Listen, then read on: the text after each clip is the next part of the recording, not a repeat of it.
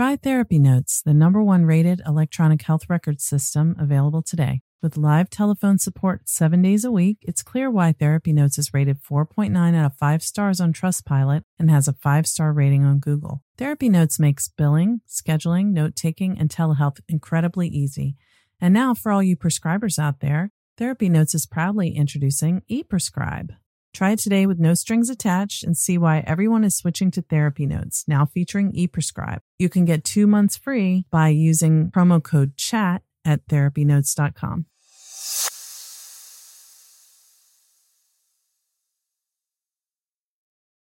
Trauma Therapist Network is a website to learn about trauma and how it shows up in our lives and to find a trauma therapist. Go to traumatherapistnetwork.com to find a trauma therapist near you today.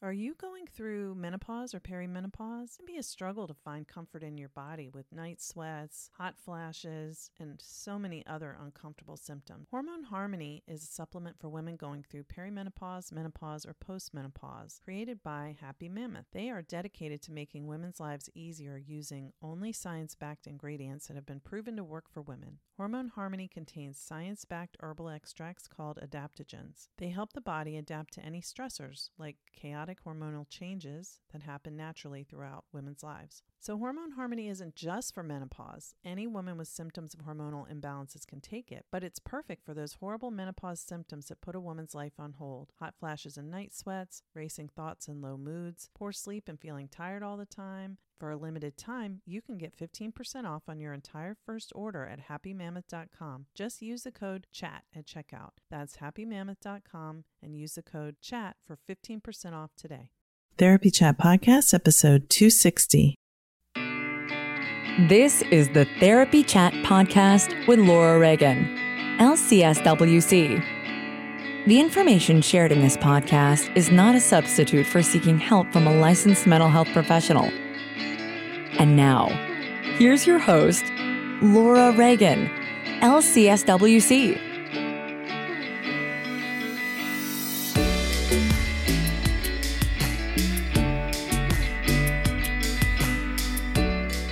Hi, welcome back to Therapy Chat. I'm your host, Laura Reagan, and it's the beginning of January 2021. Last week on the 6th, a terrible thing happened at the Capitol in DC. I hope by the time you hear this, things are much better. And no matter whether things are better or not, I hope that you are doing well with all of the stress of everything that's going on in the outside world. I'm doing the best I can, and I hope you are too, and reaching out for support if you need it. Today, I'm bringing you the first part of an interview that I'm really excited to share with you. You might remember in episode 218, I talked with Dr. Craig Heacock, who is one of the therapists in the MAPS studies, working with trauma survivors using psychedelic assisted work. And I really learned a ton from the interview with Craig. And he connected me with my guest today, Saj Razvi. So I thought this was a really fascinating conversation. We talked a lot. And so that's why we made part 1 and part 2. So today you're going to hear part 1. I'm so excited about what Saj and Steve at Psychedelic Somatic Institute are doing that I'm hoping to attend their training when it comes to DC in July 2021. And we have partnered so that I can help people find out about this training and learn more about their method. So one of the ways that you can find out more about their work, if you are a therapist who may be interested in participating in one of their trainings, you can attend one of their monthly webinars that gives all the information you need to know about the training. I'm going to put a link to registration for the webinar in the show notes for this episode. So if you are interested in that and you do sign up for the webinar, be sure to let them know that you heard about it from Laura on Therapy Chat. So we are going to jump right into part 1 of my conversation with Saj Razvi. But before we do that, I just wanted to remind you that I offer trauma consultation groups. And the next registration for groups is opening up February 1st, 2021. So if you're interested in joining one of my monthly consultation group for trauma therapists, I put a link in the show notes for this episode where you can sign up to be one of the first to know when registration opens. So there are very limited spaces in these groups. I'll have 2 groups starting, and each one will have no more than 6 participants. So if you want to find out about it, you can get on the early registration list, or just keep your eyes open because registration is going to open on February 1st, and I'm going to be letting everybody on the podcast know when the link is open. All right, so now we can dive into my interview with Saj, and I hope you enjoy it. Love to hear your questions. Contact me at therapychat.podcast@gmail.com, or you can go to SpeakPipe and leave a message. I love hearing your voices. You can find the SpeakPipe button on the Therapy Chat website, which is therapychatpodcast.com. As always, thanks for listening. Hope you enjoy this conversation. Hi, welcome back to Therapy Chat. I'm your host, Laura Reagan, and today I am so excited to be bringing you an interview with Saj Razvi of the Psychedelic Somatic Institute. Saj, thank you so much for being my guest today on Therapy Chat. Hi, Laura. Happy to be here. Thank you. Thank you. I'm so excited. You and I connected through Dr. Craig Heacock, who is a prior guest on Therapy Chat, and his interview was so fascinating. So many listeners have told me how curious they were to learn more about psychedelics. So I was really excited to connect with you. Before we really dive into anything, let's just start off by you telling your audience a little bit more about yourself and your work. Okay, sounds good. My background, I'm a psychotherapist. I was one of the clinical researchers in the MAPS Phase 2 trial of MDMA-assisted psychotherapy for treatment-resistant PTSD. And I've been involved in training clinicians for the last 15 or so years. And the work that we focus on really is trauma, simply because we found that most of the symptoms that cause people to enter into psychotherapy are based in what I would call complex early childhood, overwhelmed, traumatic experiences. And so that's where we've really focused, and our work has really been a somatic training, because we found that bottom-up processes for trauma seemed a lot more effective than top-down insight. Having more understanding typically doesn't shift the reactivity that we find with PTSD. And so I think there's a movement in the field to come at it from a different direction. And then so that was, in the mid 2000s. And then in 2014 or so, I got involved with the MAP study. And we put our trainings on hold simply because, in good conscience, I felt we could not train people to work with trauma without really talking about psychedelics, because they added so much to the process. They boosted the depth and speed of healing in such a significant way that we said we need to reevaluate everything here. So that was in 2014, and then more recently we relaunched our training programs, but now, much more specific to incorporating psychedelics. And that's what we're doing now at Psychedelic Somatic Institute. So interesting. And I love when you said that you couldn't, in good conscience, teach trauma training without talking about psychedelics, because, so many of us in the trauma world are hearing kind of in the background that this is going on and wanting to learn more and understand more about it. But, the information is kind of limited to like a certain area, the MAP studies and that kind of stuff. So can you give our audience a little bit more sort of background on these psychedelic research studies and where we are with them now? Yeah, well, I think the two main studies, or the two main medicines that are being looked at this point, are MDMA, which MAPS, a nonprofit pharmaceutical company out of California, is sort of pushing through the FDA approval process. And that is in just about to start the second part of phase 3, which is, nearly the endpoint of approval. And so I think there's very little doubt that MDMA will be a legal medicine in the not so distant future, probably 2022, I think that's probably the time frame at this point. And then, of course, psilocybin is the other one that's moving through. And there's some controversy with psilocybin because it's being moved through by a for-profit pharmaceutical company, Compass Pathways. It's mushrooms, and they have a patented model for it. And so there's some concern in the psychedelic community as well as the therapy community that, something that is available to all of us is going to be owned by a particular for-profit corporation. And but there's also a lot of discussion with in Oregon, California, Washington State, Nevada, even, and Colorado around starting to legalize psilocybin, just like cannabis was legalized.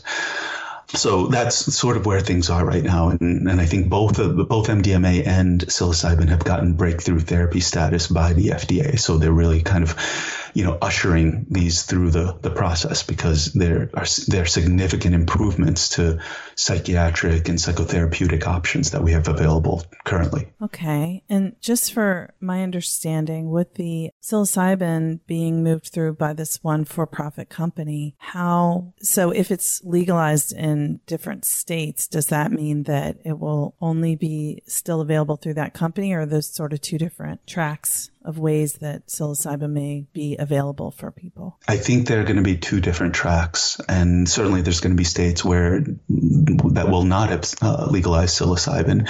And so I think the only way for people to get that type of treatment for TRD, treatment-resistant depression, will be through the Compass Pathways model for it. Whereas, if you happen to be in a state where there is going to be legalization, and, this is an if at this point, they're still sort of going through the initial phases of, putting it on ballots. So, yeah, I think there will be two pathways for it. Okay. Thank you for explaining that. And so there's MDMA, psilocybin, and then what other psychedelics are being used for trauma therapy purposes or being studied perhaps? Well, we are particularly working with cannabis and ketamine. And so let me give a little bit of a background on this, right? So, like I said, there's a couple of these companies that are sort of really working with the FDA to move these medicines through their approval process using randomized control trials. My team, on the other hand, what we've been focused on is the psychotherapy side of it. We know that psychedelics are incredibly dependent upon context. They're set and setting for outcomes. So unlike something like Prozac or an SSRI, where you can take it in any context and the outcome is the biochemical response is relatively the same. Unlike that, psychedelics change drastically in terms of their outcomes. So, take MDMA, which is the street drug ecstasy, right? And it's a recreational drug. Thousands of people take it every weekend and go party with it. And there's very little therapeutic benefit to that. Now you take that same exact substance and you move it into a psychotherapeutic context that's appropriate for it. And it becomes an incredible medicine for working with complex, deeply ingrained trauma. And so my group has basically said, okay, if that's the case, what else can we fine tune?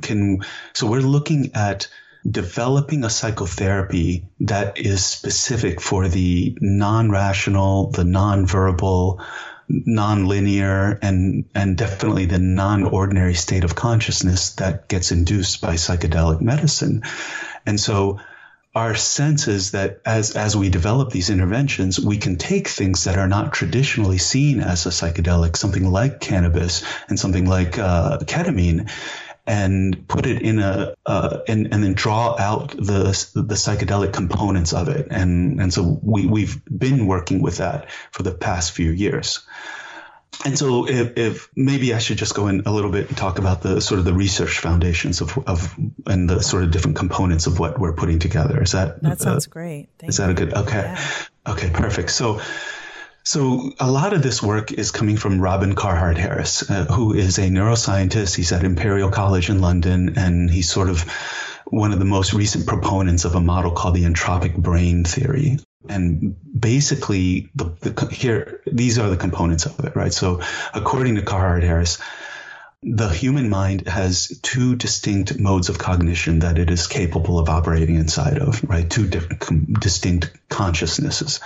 The first is what's known as primary consciousness, and it is a evolutionarily early or a phylogenetically early form of consciousness that we share with other animals. It doesn't have abstract reasoning. It doesn't have metacognitive functions. It's not capable of symbolic thinking. So basically it's not verbal. This is a more primitive animalistic form of cognition that we are capable of, that again, we share it with other animals, and it's based in sensation. It's based in emotions. It's based in imagery. And it holds a lot of what we would call non-declarative memory processes. So, something like what's known as procedural memory, how to tie your shoelaces, how to speak a certain language. You can train your dog how to do certain things, and it's not because your dog is necessarily thinking about what to do. It's just following repetition, and it's following a habit. And so that type of memory system is part of primary consciousness. And there's also a self that comes along with it, and I think this is a very interesting piece. There are a number of a number of researchers that have independently come to this understanding that there really is an implicit self that operates beneath the layer of your conscious, rational mind, right? So if you think about that iceberg analogy that Freud uses to describe the human psyche, you get 10% of it, which is conscious and awake and visible. And then you get 90% of the iceberg that's underneath the surface of the water. And so that is what I think Carhart Harris and these neuroscientists are pointing to and saying that there is a very significant implicit self that's running the show here, right? And so that's all primary consciousness. Secondary consciousness is also something that we're capable of, and it comes about through, let me describe it. So secondary consciousness is basically the way that your ordinary adult mind operates in the world, right? So it's capable of cognitive thought. It's capable of recognizing the passing of time, which primary consciousness is not. It's capable of meaning making and, abstract language, right? So this is the self that we identify as being us is a secondary consciousness self.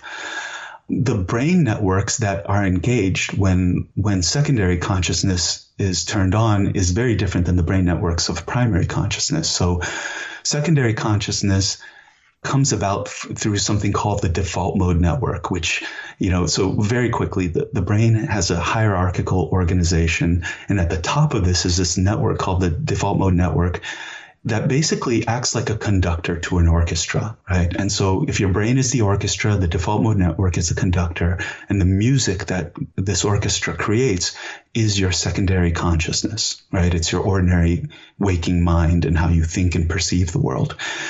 Primary consciousness comes from more subcortical brain networks. And by that, I mean the brainstem, the midbrain, the limbic system, the motor centers of the brain, the autonomic nervous system, right? Your central nervous system. These are all more sort of evolutionarily early, more primitive parts of the brain that we share with other animals.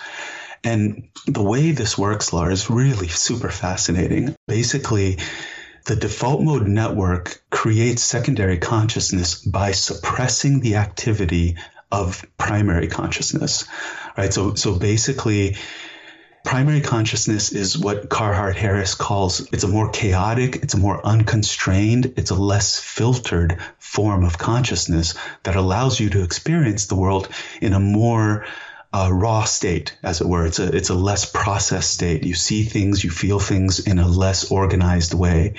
Versus secondary consciousness says, okay, we're going to suppress all of that. And what you get is a cleaned up signal, a cleaned up signal of consciousness, that the purpose of which is survival, right? So basically, secondary consciousness helps us understand our reality. It helps us predict our reality. And then ultimately, it helps us manipulate our reality. So if you think about it, sort of all of modern civilization, modern medicine, engineering, landing a man on the moon, all of these things are possible because of this evolutionary move that the human mind made into secondary consciousness and the default mode network. Right. So it's Robin Carr. Actually, let me pull it up here real quick, if you don't mind. No, while you're looking, I'm just going to say this is fascinating. And the way you're explaining it is amazing. Yay. Good. I'm glad it's making sense, because this was a beast to put together all these different pieces. I felt like, at times clinically we were seeing different parts of the elephant. And now it feels like we're seeing the entire elephant, at least this version of it. I'm sure there's going to be a lot more, but we wrote a paper that is when people hear this interview, it'll have been published in the Journal of Psychedelic Psychiatry, so they can find it there. If we can get a link from you when it is published that I can include, I would love that, because I know people often listen and they're like, where can I find that paper? If you can, but if it's not possible, it's okay. No, absolutely. I'll get that to you. Okay, so this is directly from Robin Carhart-Harris, right? So, and it's referring to that process of suppressing the chaos, suppressing the primary consciousness. It is argued that this entropy suppression or chaos suppression of primary consciousness, as we've been describing it, furnishes normal waking consciousness with a constrained quality and associated metacognitive functions, including reality testing and self-awareness. So basically, reality testing, self-awareness, these are functions of the default mode network. These are functions of secondary consciousness. Okay. Moreover, this leads to the proposal that the brain of modern adult humans differs from that of its closest evolutionary and developmental antecedents because of an extended capacity for entropy suppression. Basically, if Carhart-Harris is saying entropy suppression, this action of the default mode network on everything below it, is the whole ballgame in terms of what makes human beings separate and distinct from animal consciousness, right? So it's a very key thing in human evolutionary terms. Now, we look at this and we think like, wow, this is fantastic. We're getting all these things from the default mode network and secondary consciousness, right? So more than flight or speed or venom or protective armoring or anything like that, human beings are incredibly successful as a species on this planet. And even more than just sort of, the 7 billion human beings that exist, because this is a very successful strategy. There is, we can change our environment to fit our needs. And we've been doing that. And I think people would say that's problematic, of course. But, we can do that so much so that where they're starting to refer to this epoch as the Anthropocene, right? This is the human-oriented system. So as powerful as this development is, there are real downsides to it, which is to say that the visceral embodied self, that the implicit self we get from primary consciousness, we lose access to that, right? So think about it this way. Think about children, because children in infancy do not have any default mode network activity. We can only begin to detect it when children start to, hit the age of 9, then it starts to turn on. And so think about how children experience the world. There's an openness to the world. There's an awe. There's mystery to the world. There's a real joy in the newness of the world, which we lose as adults, right? Because again, this default mode network cleans up that signal of reality so much so, and it filters reality so much so that we're getting a very limited version of reality. And we know from research that they're doing at Hopkins that people who have an overexpressed default mode network also suffer from depression, because it correlates with a sort of a more rigid, bounded ego personality, ego structure. Right. And so there's downsides to that. And I would argue what we see clinically is one other major downside, which is that there are homeostatic corrective mechanisms that are part of our mammalian biology that we lose access to. And so what I mean by that is if you consider that, being under conditions of threat is completely common in the state of nature, meaning, if you're an animal, you'll have your life threatened and you're going to be attacked and chased and things like that on a somewhat regular basis. That's the state of nature.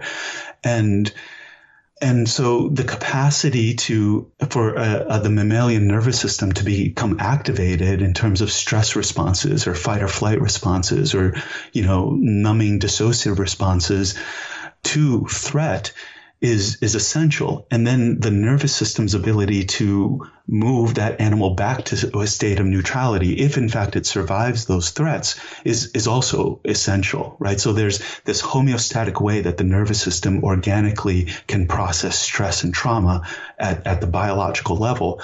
And what we see is that the default mode network suppression of primary consciousness also suppresses that homeostatic mechanism of being able to process stress, trauma, highly activated states, things like that. Can I ask a quick question please. about that? Of course. It's your show. Yes. Yeah, I'm sorry. There's a lot to go through. Sorry. You're perfect. But I just want to understand when you were talking about the research at Hopkins, people who have an overexpressed default mode network. Mm-hmm. And then you went into talking about, nature and animals and threat responses. Is it overexpressed because of our reaction to threat? Or maybe you're about to get to that, but I just want to, sometimes it sounds like some people just have more XYZ. And I always think that there's usually like an explanation of why they have more. It's not just like the way their brain was when they came out of the womb. Yeah. No, and that's my bias as well. I think I see the world in that way, that they're actually, this isn't random, that there are reasons why people have certain structures the way they do. And I think it's open for debate at this point. I think that, I met with the psilocybin research team at Hopkins and talked about this with them. And I think their approach to it is just to say, well, it seems like it's a function of maturation, right? That over a period of time, the default mode network just keeps doing what it's doing, and it just sort of reifies itself. And so, the older you get, the more that this is in place and calcified, as it were, up until a certain point. I think one of the things that happens in old age is that you naturally begin to see default mode network functioning degrade. But that's their approach to it. I think an interesting question for in terms of what you're bringing up is, if you have trauma and there is a need to be more in control of your world and more predictive of what's going to happen around you, because, very dangerous things can happen. I think there are ways that trauma can have a feed forward loop such that it sends the signal that you need to be more in control, more aware of your environment. So I think there probably could be a correlation there. Yeah. Okay. Interesting too, because then, some people with trauma, the strategy is to, become more and more rigid and try to be in control at all times. And some people, the strategy seems to be to have no, just kind of very unbounded, where it's like there's no organization. Well, there's so much less organization that it is very different. But okay. So I'm just curious about that. Thank you. And I didn't want to derail the direction you were going, but I just felt sometimes it's like if there's a question in my mind, I can't understand the rest until I know the answer to that. So thank you. Yeah. So the answer on that is still to be determined. Exactly. Yeah. I think so. But I do agree with you that, you typically see an underexpression of boundaries or an overexpression of boundaries with trauma. But yeah, so, so again, two big prices to pay. One is the novelty and the awe and the wonderment of the world, which is naturally there because it gets filtered out by the default mode network.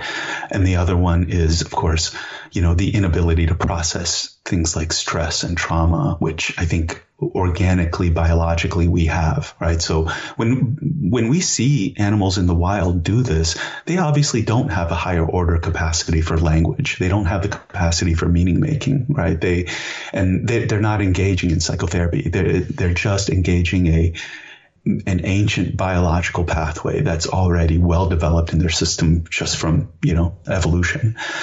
And I say that feature gets disabled because one of the things that we see with when people come to us and they engage with cannabis is exactly those features turning on. And I say cannabis, but I also mean all of psychedelics, right? We see that.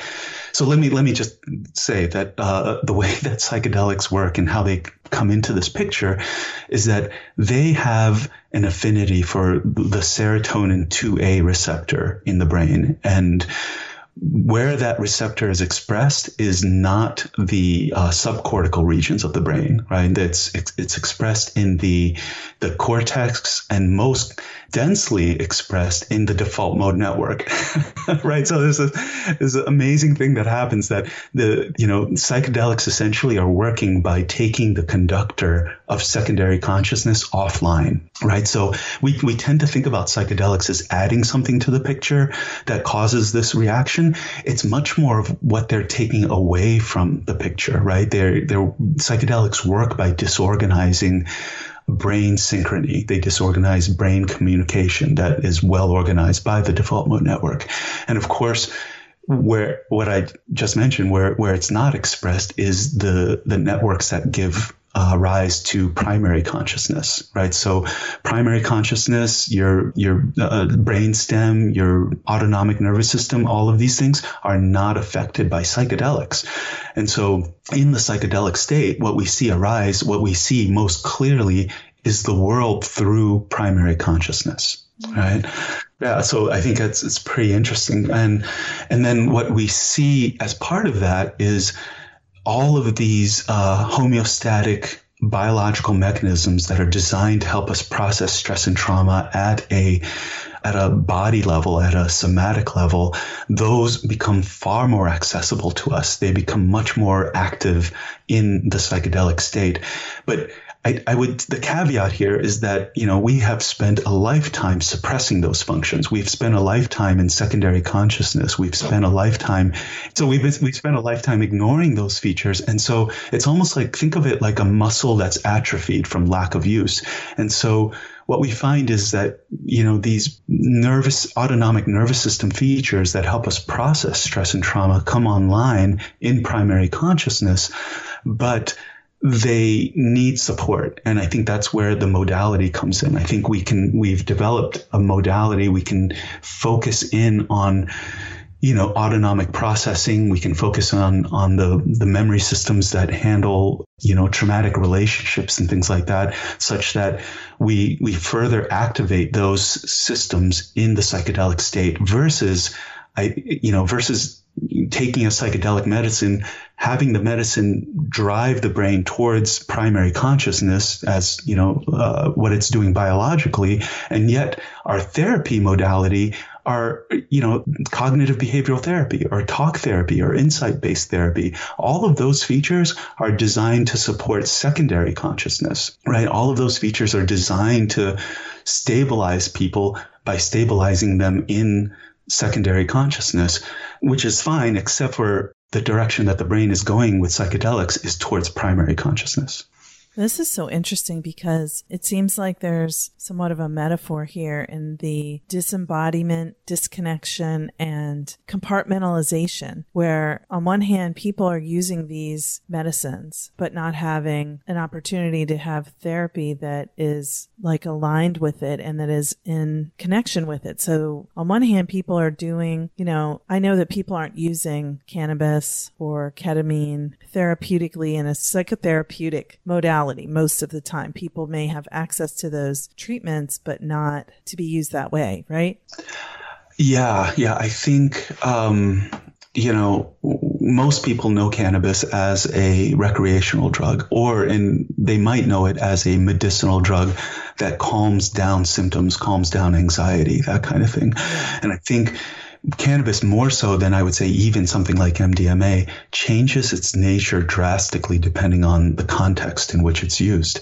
And so when you bring cannabis into a psychotherapy setting that's designed to focus on autonomic nervous system processes, it becomes a very solid psychedelic. It becomes a deeply excavating tool as opposed to a calming tool, right? So, and we haven't touched on this, but I think one of the responses that happens in stress and trauma is sort of a very strong defensive layer of dissociation. And I would say more so than any other psychedelic that I've seen, including MDMA, I think cannabis is kind of perfectly designed to crack dissociation. So I know that you shared some videos with me that helped me get a better picture of this. Can you talk a little bit about what is available from your organization for people to see what you're talking about, help them understand? Yeah, absolutely. So I think it is important to see what this actually looks like, because I think people have an idea of what psychedelic therapy would be, or sort of more insight-based ideas of what it looks like. But I think it's you kind of have to see it to get it. And so we have put out a lot of educational videos about this, a lot of session videos looking at different people's nervous system under the effect of either cannabis or ketamine. And so if you go to psychedelicsomatic.org, then you'll be able to find it there. Yeah. That's wonderful. Yeah. And we will also have a link there to the theory article that's being published at the Journal of Psychedelic Psychiatry. So you can find it directly there, or you can go to psychedelicsomatic.org to find that link. Perfect. Thank you. And so for now, we'll wrap up and then we can talk about this more in part 2. So for now, I just want to thank you for being my guest on Therapy Chat today. Great. Thank you, Laura. Hey, everyone. Just wanted to take a minute to tell you about my trauma therapist consultation groups. These are small online groups for trauma therapists or therapists who are working with clients who have trauma and want to become more trauma informed in the way they practice. The groups are limited to 6 people per group, and we meet 1 hour or 1 hour and a half per month, depending on which option you choose. And the group is for learning, improving your skills, connecting with additional resources for helping trauma survivors. And it's also for support and community, because being a therapist can be very isolating and trauma work can be very isolating. So we come together and share our common experiences to help each other remember that we're all human and give and receive support. So if you're interested in learning more, you can sign up for the email list to find out when registration opens. It will be opening on February 1st. And if you want to be one of the first to find out about that when it goes live, join the email list. There is a link in the show notes for this episode to sign up for that. I'll also announce it here on the podcast when registration opens. Hope to see you there. Thank you for listening to Therapy Chat with your host, Laura Reagan, LCSWC. For more information, please visit therapychatpodcast.com. Try Therapy Notes, the #1 rated electronic health record system available today. With live telephone support 7 days a week, it's clear why Therapy Notes is rated 4.9 out of 5 stars on Trustpilot and has a 5-star rating on Google. Therapy Notes makes billing, scheduling, note-taking, and telehealth incredibly easy. And now, for all you prescribers out there, Therapy Notes is proudly introducing ePrescribe. Try it today with no strings attached and see why everyone is switching to Therapy Notes, now featuring ePrescribe. You can get 2 months free by using promo code CHAT at therapynotes.com.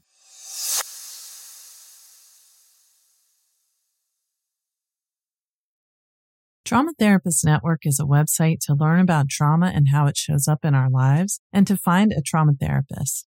Go to traumatherapistnetwork.com to find a trauma therapist near you today.